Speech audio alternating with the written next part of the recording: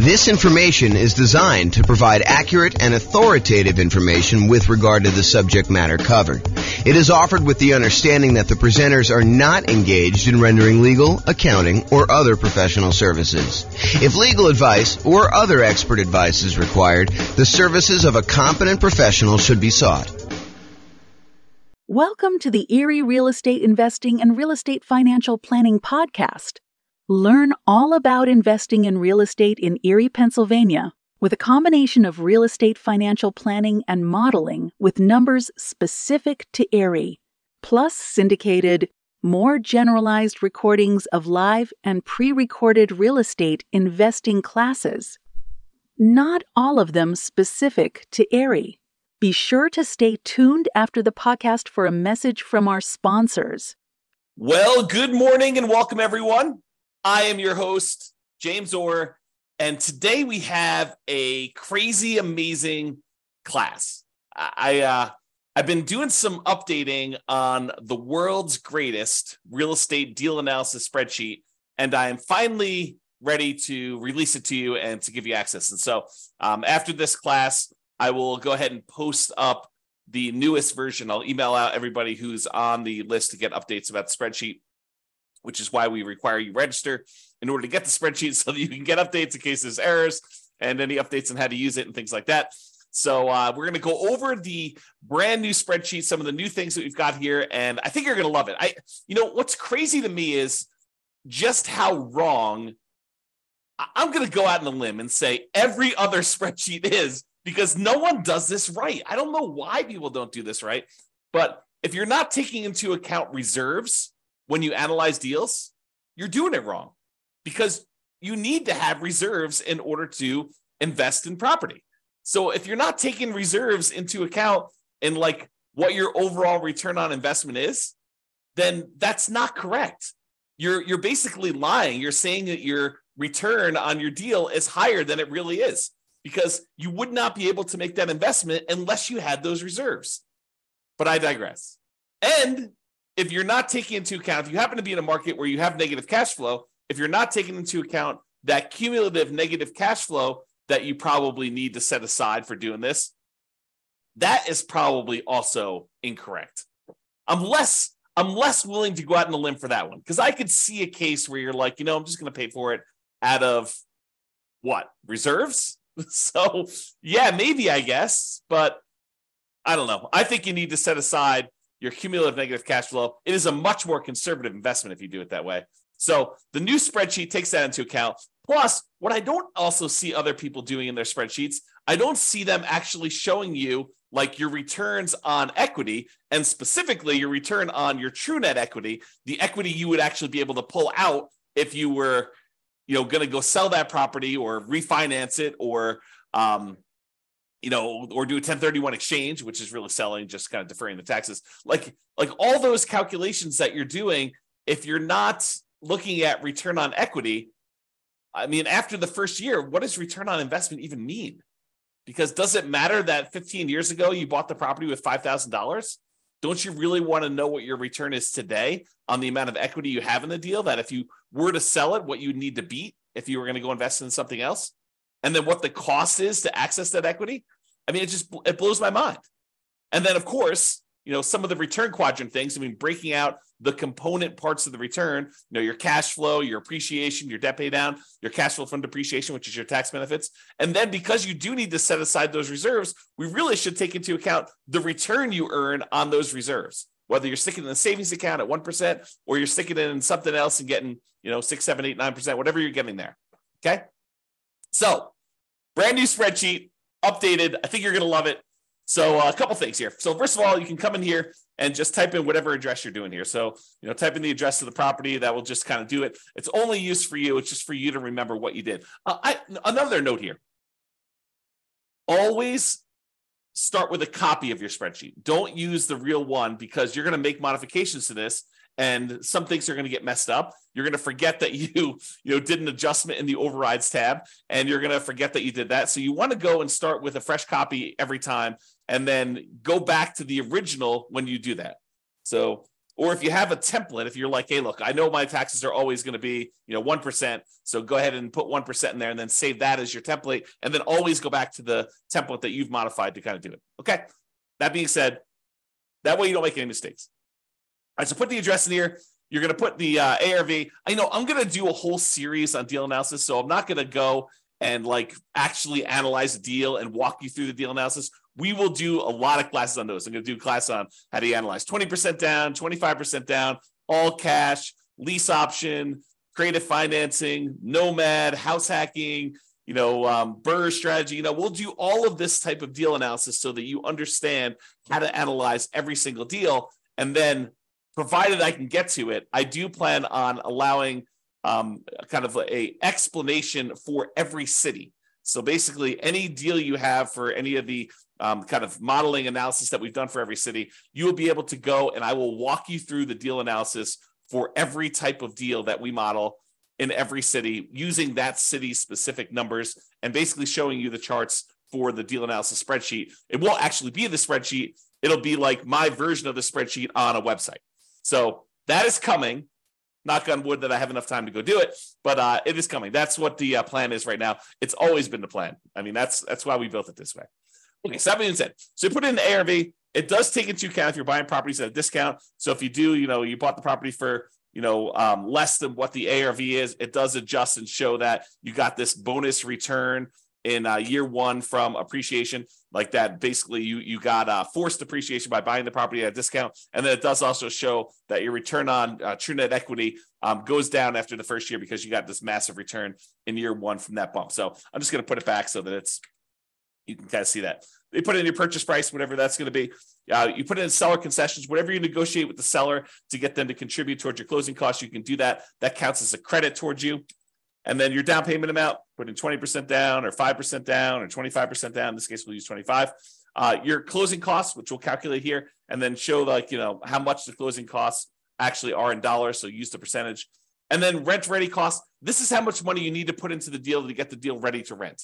So if you go buy a property and on the inspection report, it's got a whole bunch of repairs listed that you need to go do before the property is ready to have a tenant in there, and it's going to cost you $7,000, you put $7,000 in there. And then this will automatically take that into account. It includes it as part of the investment you need to make in order to get the deal ready to go. So put whatever numbers you want in there, and it will do the adjustment and do some calculations for you based on that. Then this cumulative negative cash flow field is brand new. The idea being this: if you're going to buy a property, let me just back up. In our current marketplace, the last few years, prices have been going crazy up, and interest rates have gone up a ridiculous amount. But even though rents have increased, they haven't quite increased enough to counteract the significant increase in prices and the significant increase in interest rates. So in some markets, in many markets, I'll just say this, it is harder than ever to get good cash flow in every market. Okay. Some markets, you're going to have negative cash flow, especially if you put down a very small amount. If you're going to go do like house hacking, put 3.5% down, it's very likely with the interest rates where they are that you're going to have some negative cash flow on that. And what negative cash flow really is deferred down payment. Because if you had put more down, if you had put 100% down, you wouldn't have negative cash flow, right? If you put 50% down, you probably wouldn't have negative cash flow. But we're choosing, after we do our analysis, we're looking at the numbers saying, look, I'm choosing to put less down. I'm choosing to put 3.5% down or 5% down or whatever down. And so you're choosing to have some negative cash flow. And if you choose to have negative cash flow, we need to take that into account in our deal analysis. And the way that we take that into account is we look at how much negative cash flow we're going to have and for how long. And so what the software does, if we're going to go to the overrides tab and just show you how this works, let me go and let me make this negative cash flow so we can see. So let's say rent on this is, $3,300 a month. Yeah, negative cash flow, it's a little bit negative there. Let's do $3,100, see what it is. All right, so now we've got negative $106 a month negative cash flow. So let's see how this works. So I'm going to go to the overrides tab. And in the overrides tab, I'm going to go find the spot for cash flow, which is right here. And it's going to show you that cash flow for the year was negative $2,238. So we show how much negative cash flow was in the first year. So in this particular property, because we analyzed the deal, it shows you that the negative cash flow was $2,238 negative. But because rents went up a little bit in year 2. We're assuming rents are slowly creeping up each year. Rents are increasing. In year 2, we're estimating negative cash flow to be only $1,524. And in year 3, because rents went up a little bit, and even though the taxes and insurance and maintenance and all that other stuff increased, it didn't increase enough because our payment is largely a large percentage of that amount. So negative cash flow in year 3 is only $790 for the year. And negative cash flow in year 4 is only negative $33 for the year. Okay. But what we do now is we take the cumulative amount. We add up. The first year was negative $2,238. The second year was $1,524. So the total amount cumulative so far, the maximum amount we had to kind of eat in negative cash flow was negative $3,762, plus another $790 in negative cash flow, put you at $4,552, plus another $33 is $4,585. But since negative cash flow is all zero from then on out, we can look at that, and we can look at this chart and see this little visual shows you like all the way to the end.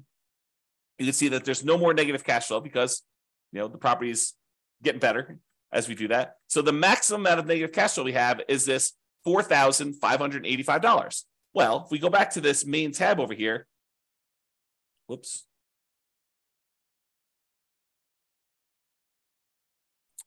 Looks like I got an error. I will fix that. There we go. So now it shows you the maximum amount of cumulative negative cash flow that you have on the property. And so it shows you how much you need to have set aside there. So now it says, look, you need this amount down, $110,000. You need this amount in closing costs, $4,840. You need this amount in order to make the property ready to rent.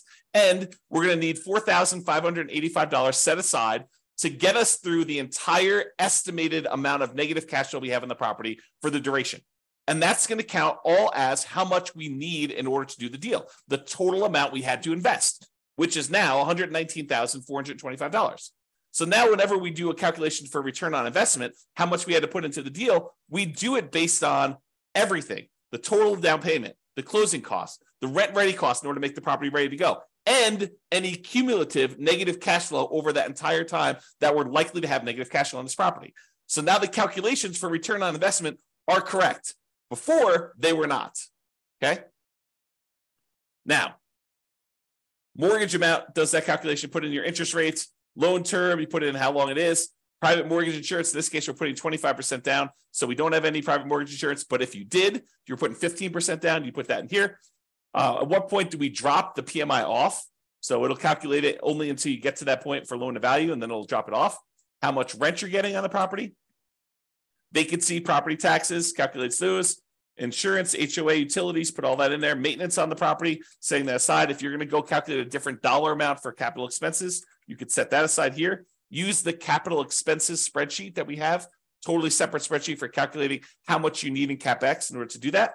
How much you're paying in property management, if you're doing that at all, unless you're doing it yourself. Land value and the type of property. So land value is going to be used to calculate your depreciation. The type of property for commercial or residential, either do a C or an R, and it does the adjustment for you there. And then estimate your effective income tax rate so that we can calculate what benefit you're going to get from that depreciation. And then we'll be able to do that calculation correctly. Okay, so you do all that, and then we've got these 9 kind of key areas to look at to determine the deal. And they are in somewhat order of importance or order of timing. It's sort of a combination of order of importance and order of timing. So the first one we got up here is your monthly cash flow in the first year. So you can see, because we dropped the rent on this property in order to show the negative cash flow, we've got negative $186 a month in cash flow. So this is a property that has negative cash flow. But we're setting aside all that negative cash flow so that we don't have to stress about it. That's why it makes it more conservative. So we've got our reserves, plus we got this negative cash flow, okay? So we've got this monthly cash flow amount here, negative $186, but we're getting $227 from that depreciation benefit, the cash flow from depreciation, the tax benefits of owning that rental property. So we're getting money back either monthly or with every paycheck. We're not paying in to the tax system because we know we're going to get a certain amount of money back, or at the end of the year, we're going to get a big chunk back to offset this whole thing. Okay, you look at it either way, but really you're saving that amount of money in taxes, so you're not having to do it. So in this particular case, because you have negative $186 in cash flow, but positive $227 in cash flow from depreciation, your total true cash flow, when we add those two together, is still positive. So this particular property has a positive cash flow, a positive true cash flow, I should say, of $40 a month. So it's not technically negative when you take into account the tax benefits you're getting on the property and the regular cash flow. Now, if you had your normal cash flow and it was $3,600 and you're getting $200 a month of cash flow plus $227, it adds up both of them and shows you your total true cash flow is $428 a month. Okay, but in this case, we'll just kind of keep it back at this negative number so I can show you how this works. Okay, so you can look at that in a glance and see what your regular cash flow is plus your cash flow from depreciation is. You see those separately, and it sums them up for you and shows you that it's now $40 between the both of them. And that's like one of the most important things I think most people are looking at is their cash flow on their property. The next most important thing I think a lot of people are looking at is going to be like their return on investment numbers. Okay, so we want to know what your return is in year one in dollars. So it shows you $13,200 from appreciation. That's where we're estimating the property value to go up. We've got this negative $2,238 in cash flow. That's the little green bar, and it's negative because we have that $3,100 a month in rent. And then we've got this debt pay down. We're paying down $3,434 on the loan, plus we're getting $2,720 from cash flow from depreciation. So you add all of those up, and you can see that the overall return in dollars in year one from holding this investment is $17,116. So it shows you how much you made in dollars on your investment. Now you're like, okay, that's interesting. So I could see the dollars, but I want to know what the return is on how much I had to invest in the deal. So we'd have the $17,116. If we divide that by our total invested, this $119,425, which includes the down payment, your closing costs, any rent ready costs, and that cumulative negative cash flow, now we can see that it's 14.33%. Because over here, it shows you your return on investment in year one for that thing. So it shows you what percentage each of these component is. So you're getting negative 1.87% on cash flow. You're getting 11.05% on appreciation. You're getting 2.88% from debt pay down and 2.28% from cash flow from depreciation, your tax benefits. You add all those up, it's 1433. So now we can see at a glance, cash flow, true cash flow, the return you earned in dollars in year one, and the return on investment in year one, 14.33 is the total. And we can see it broken out into all the different component parts. That's why this is powerful, just to see it all at a glance like this.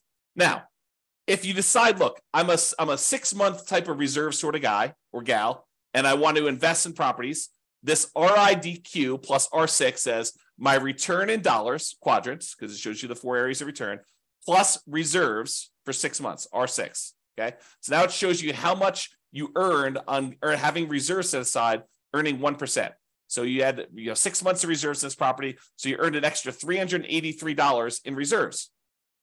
But now that we're taking into account the appreciation, the cash flow, the debt pay down, the cash flow from depreciation, and the reserves, we now earn $17,499 in that property. A little bit more than if we didn't take into account reserves.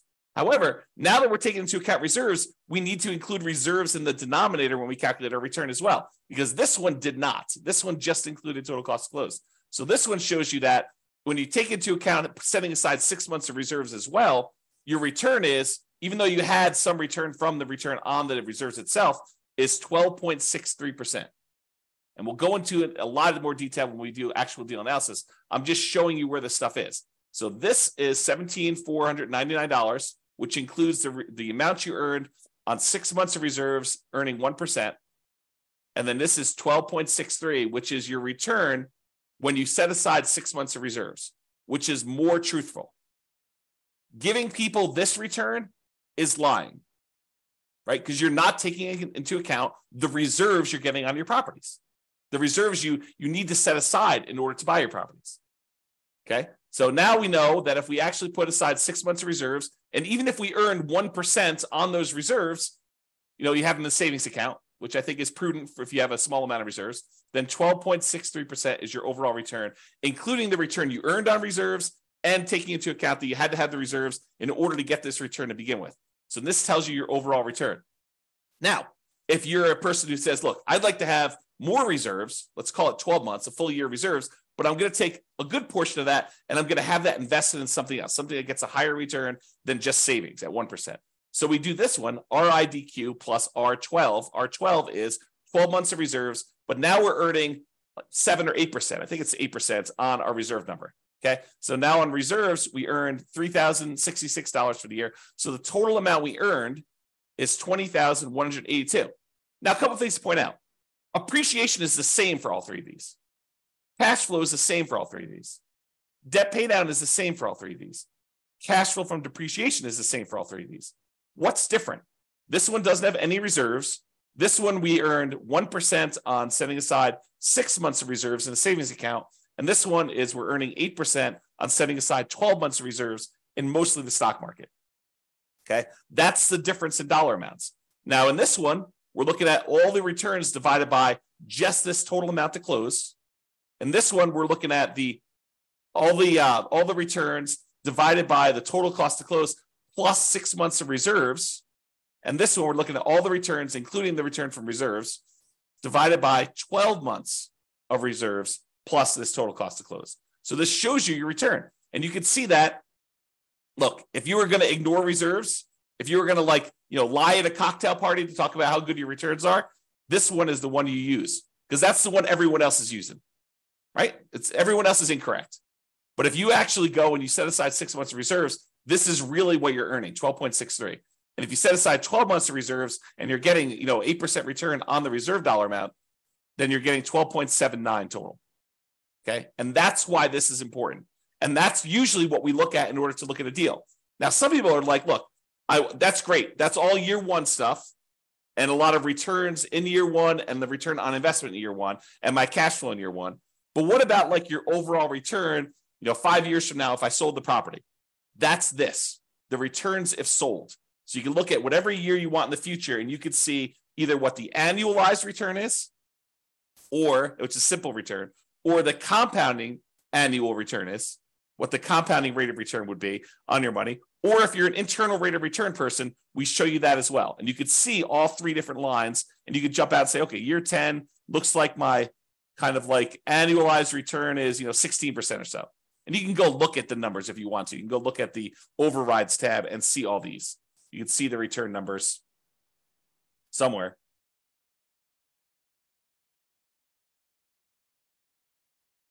There you go. Here's the returns before and after taxes. So you can go look at those if you want to, okay? Or just kind of estimate it from the chart. You can see how it's doing, right? So this is if you want to look at those different returns. You want to see the internal rate of return? That's in year 15. That's probably around 11%. So you got 11% annualized internal rate of return by buying this property. If you sold it and you paid all the expenses of sale, it does take into account the expenses of a sale. And you can adjust what those are in overrides. Okay, so you can adjust what your expenses of sale are and have it be. And in some cases, you may want to say, hey, look, my costs of sale are different at different periods of my life because my tax rate's different, or I'm a real estate agent, so I won't have a real estate commission here. But if I go beyond this point, I'm turning my license, and so I don't have that anymore. You can do all that because we have the ability to override in any year, almost any number. That's what's amazing about the overrides. Okay, so shows you returns if sold. Then you're like, hey, look, James, I know you're doing like the saying cash on cash return on investment. I get it, but I'm a cap rate person. I like cap rate. Okay, fine. Here's your cap rate numbers. Cap rate for the first 5 years shows you right on the homepage in the middle, right front and center. Now it shows you your cash on cash number, and then it shows you your cap rate. Cap rate is your return if you own the property free and clear, if you didn't have a mortgage on it. It shows you what your return is, your cash return, cash flow return, if you did not have a mortgage on the property. Okay. If we had whatever this is, 3,600 here, you can see the cash on cash return shows positive now. And you can see how it changes over time. Okay, put it back to 3,100 just so we can see that. All right. Now, once you get past year one, does it matter that you put $14 into the deal? No, now we're really concerned about, what is the return I'm earning on the equity I have in the deal? Because what we want to say is, look, I have this property, and what if I took the money I have in the deal and I wanted to go take that and invest somewhere else? Could I go take that money and invest somewhere else? And if so, what am I currently earning on that money that I would walk away with that I could go invest in somewhere else? That way I can compare it to what I would invest in. If I'm going to take this equity out of my deal and get 11% return, well, what am I earning on that amount of money in the deal right now? What is the return I'm earning on that money that I would walk away with? Because that's what I need to compare it to, so that if I took the money and invested in somewhere else, I could compare those appropriately. And so now what we're looking at is your return on equity. And specifically, not just the return on equity, which I think is wrong, right? Like, I like the idea of someone, okay, look, if you're not going to look at return on equity at all, that's like one level of wrong. If you say, look, I understand what you're saying, and I really should be looking at my return on how much equity I have, that's a step in the right direction. But it's still not right. And I still see people doing this. I still see people doing like looking at the return on equity like that's a real number. It's not a real number because you don't really have that equity. In order to access that equity, you got to do something. You got to either refinance the property or you got to sell it. I mean, that's how you get at equity. So you need to take into account, what does it cost me to get at that equity? If you're not taking that into account, then you're fooling yourself because that's not a real number. And I'll show you here in a second that that's not a real number. It's a significant cost to get at this equity. Okay. So this shows you, though, the return you're earning on that true net equity. Your true net equity is your equity after you subtract out closing costs, real estate commissions, capital gains taxes, and depreciation recapture tax. All the expenses you have of selling a property and getting out of the deal.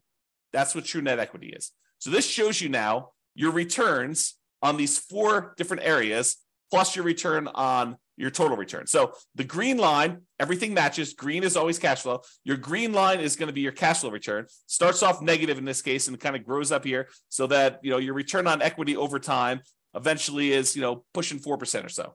Okay, that's sort of like your cap rate over time. That approaches cap rate, right?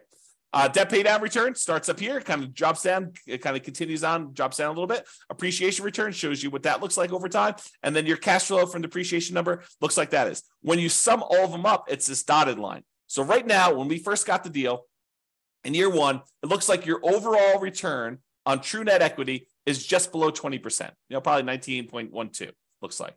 And then your return as you get to year 10 or so, I don't know, it's probably in this ballpark of whatever that is, 15%. So your return on true net equity is 15% there. So you can see how this changes over time. And of course, if you want to go look at the overrides, you can look at your return on true net equity right here, return on true net equity quadrants. So it shows you each year's numbers and breaks them down for you. So you want to go look at year 16? Okay, year 16, you're getting 6.25% from appreciation, 3.35 from cash flow, 2.92 from debt pay down, and 0.83 from cash flow from depreciation for a total return on true net equity of 13.35. Okay? All right, so you can see the true net equity numbers and how that works out over time. Typically, your return on true net equity drops off. On a finance property, it tends to decline over time. Okay? Now, as I told you before, these are like in order of what I think are probably like most important or over time. So when you're buying a property, you're tending to look at these, maybe these. This becomes less important when you're initially buying. Some people might glance at it, but this is more like hey, how does my property perform over time as I look at this? And that's why it's there. Now, annual key metrics. Some people they're like, hey, look, I really want to know what my gross potential income on a property is. I really want to know what my gross operating income is on a property. I really want to know what my operating expenses are or my NOI, my net operating income. Okay, fine. Here they are, right here for year 1. If you want to see what they are for other times, that's all right here. So you can look at the overrides and see it at any different time. Here's your net operating income numbers going all the way across. Here's your operating expenses. Here's your gross operating income, your gross potential income. You can see all those for any year if you want to see it, and you can override them. One of the nice things about this spreadsheet, which I probably didn't mention, is this allows you to track your investment, not just when you buy, which is what most spreadsheets do, but you can go in here and using the overrides, you could say, well, I expected my cash flow to be this in year 1, but it ended up being this. And if you change your numbers in the overrides for what your cash flow actually was, or what your appreciation actually was, or what your CapEx was, or any of these numbers, it then updates the spreadsheet so that you could use this to track your performance over time, not just when you buy. All right. All right, so it shows you your annual key metrics if you want to look at those. And then if you want to see your non-loan expenses, how much are you spending on vacancy? How much are you spending on property taxes? How much are you spending on insurance? How much you spend on HOA? How much you spend on maintenance? All these different numbers here, you can see those at a glance if you're concerned about those. And it shows you year one numbers for that, the annual numbers there. Okay. So those are sort of like, I don't know, what I would call less important metrics for most people. But if you want to see them, not only are they available in the chart, they're also available in overrides. Okay. Now, this is arguably, in my opinion, one of the most important things to look at next, yet no one has it in their spreadsheet. I don't know why. It blows my mind. But really, don't you want to know how much equity, specifically true net equity, you have in your property, or cash out refi equity you have in your property at any given time in a property? Like, you want to see that, right? And how much does it cost you to access that? Well, this is this. So the dark lines that are kind of increasing over time, that's your true net equity and your cash out refi equity. The really dark one is how much money you have in true net equity, the amount of money you would walk away with if you sold the property and you had to pay closing costs, real estate commissions, which can be zero. You can override that number. Your capital gains tax rate and your depreciation recapture rate. So you want to go in your overrides. If you're like, hey, look, my real estate commission, we assume 6%, but you're like, hey, look, I only want to spend 3% on that. Okay, great. You put in your override and it actually does the right numbers, redoes your calculations for all those true net equity calculations. You say, look, my closing costs, you have estimated 1% here. No, my closing costs in my market are 2%. Great, adjust them. What about closing cost dollar? You're like, hey, it's not really a percentage. It's more like $5,000. Okay, put in $5,000. Or your real estate commission dollar amount. You want to change that? Or you want to say, my depreciation recapture tax rate, it's not 25% and make less than that. So I'll put in my number. Or my capital gains tax rate, it's not 15%. I'm in that really low tax bracket. It's zero for me, at least for the first few years. Put in zero for a few years, then put it back up to 15. You can adjust all that and it will do the calculations and update all the charts correctly for you. Okay. So this shows you how much true net equity you have. It's this dark line. So, by year 10 or so, you've got about $200,000 and change in true net equity. But what about if you wanted to do a cash out refi? Well, that's different, right? Because the cost to get at the money is different. And the amount of money you have to be able to get, because you can only go to 75% loan to value, is different. So your amount for your cash out refi is probably around, $170,000. And you could go look at the overrides and see the exact numbers, right? And you could also say, look, I don't do 75% loan to value for cash out refi. I got a guy that'll go to 82%. Great. Adjust to 82% right here. We have an adjustment for that. It's an override. So go ahead and do it. Or my cost to get out my refi, it's not 1.5% in order to do that refinance loan. It's only $500. Okay, fine. $500. Done. Just adjust that. And it does it for you. Okay. So this allows you to do that. Now, these dotted lines, they show you what percentage of the money you're taking out were expenses to get at that money. It costs you money to do a sale. It costs you money to do a refi. So how much did it cost you as a percentage of the amount of money you're taking out, right? Because I want to know, look, how expensive is this money to get at? And so these numbers show you how expensive it was. This like dotted line here shows you that, you're looking at this other scale, about 40% of the money that I would get out were spent in order to get at that money. That's really expensive money. It costs you 40% of the equity you're getting out. 40% of the money that you would have in hand, that's what it costs you to get at that. And it actually goes up over time in the first, 8 years or so. Then it starts declining a little bit. But even by year 20, it's still over 40. It costs you 40% to get at that money. And you're like, okay, I'm going to do a 1031 exchange. Great. Go and do the overrides and adjust for a 1031 exchange. Say, I don't have a real estate commission. Well, you probably do. I don't have closing costs, which you probably do. Okay, I'm not going to have to pay capital gains. Instead, I'm going to have to pay, $1,800 or $800 for a 1031 exchange intermediary. Okay, put those numbers in.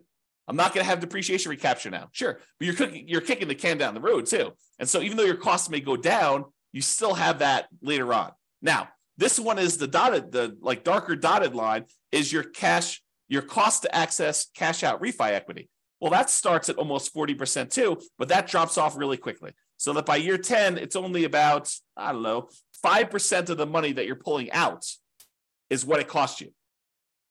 So it's calculating what percentage of the money you're pulling out in order to access that equity. So this is your equities and the cost to access, and specifically your true net equity and your cash out refi equity. honestly, it's probably like a true net cash out refi equity because we're looking at the cost there. Okay. Now you may say to me, James, but if I'm doing a refi, I'm actually just borrowing that money. Sure. Yeah, I agree. You're borrowing the money, but it's still a cost. You're borrowing it and you're paying interest on it now. Okay. So this is the new spreadsheet. Some really cool stuff in here. Oh, by the way, you can export it. If you happen to have a real estate financial planner account, you just click this button right here and it actually transfers the numbers you entered in here to the real estate financial planner so that you can add this property to your portfolio analysis tool if you happen to have an account on real estate financial planner. Okay. So that's the cool part about this. All right. I think I covered what I hope to cover, just kind of going over the new stuff, the existing stuff that's still amazing.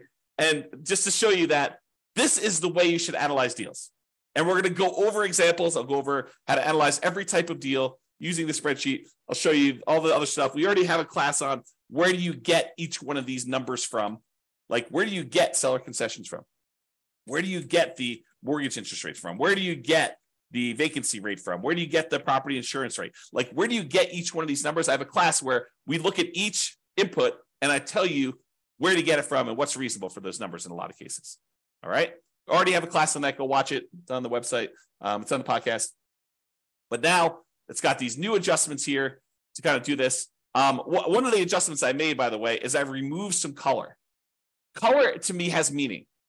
And so in the first version of the spreadsheet, I got carried away. I was like, oh, this is pretty. Let's make these blue. But that didn't mean anything. The fact that they were blue didn't have any meaning. Now all the colors mean something, right? All the inputs are this manila folder color, okay? All the cash flows are green. All the cash flow from depreciation are yellow. All of the appreciation is blue. All of the debt pay down is red. And then all the other black and white ones are just black and white, right? And so color means something. If something is colored, oh man, I'm looking at things like this export to REFE button. I should probably make that gray. Maybe I'll make it black, right? Because color should mean something. And so we should all do that. And maybe I should make this gray. I don't know. But the color, and the charts, color means stuff. All right. And then over here, I tried to add some flash of color if you just show you like size of values. And if it's, part of the quadrants, it's still going to be that blue, green, red, yellow color. So you can see those at a glance as to which ones we're talking about and how all those work.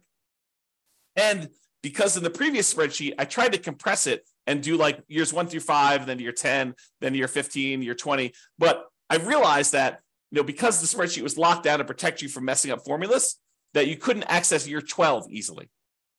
So now it's all open, which means that it just goes wide, right? So now you can go and keep track of your deal for 40 years. You have access to all that. All right. That's all I got. I hope you enjoyed the new updated spreadsheet. I know I certainly do. I'm really excited to teach these classes. We're planning on doing, as of right now, subject to change, we're planning on doing one new deal analysis class per week. And then for the podcast usually gets published. I think we're out. The class I recorded yesterday got published, got queued up to be published to the podcast in November. So it's May 3rd right now. So November is 6 months out. So we're currently 6 months ahead on what the podcast gets. All the Substack guys get access to it immediately, but the podcast stuff is delayed by about 6 months now, and it will continue to delay because we publish the podcast once a week. We do the classes daily. So every week of content that is live, the podcast guys, that's a month, approximately, 5 days, 5 weeks, somewhere around there. 4 to 5 weeks. So you get an idea. So trying to get to be a year ahead on the podcast, and then I'll evaluate what I'm going to do at that point. All right. That's all I got. Super excited for you guys. I will get the new version of the spreadsheet out to you, but I hope you enjoy it. Hope you like the new spreadsheet, and we will do deal analysis, and I'll cover a whole bunch of stuff for you. Thanks so much for coming on. Have a great day, everybody. Bye-bye for now. With home prices up, mortgage interest rates up, and rents up, but not quite enough to counteract the higher prices and interest rates. Cash flow on rental properties in Erie is harder than ever. Book a call with the Real Estate Financial Planner to apply our proprietary 88 strategies to improve cash flow on your rentals. See the show notes for a link to schedule your call and improve your cash flow today. If you're a real estate agent, lender, or professional in Erie that wants to help our real estate investor listeners, consider reaching out to learn about collaboration opportunities with this podcast. We'd love to add more value to our listeners by having you assist our investors buy, sell, and finance their real estate investments. See the show notes to schedule a call to discuss collaboration opportunities.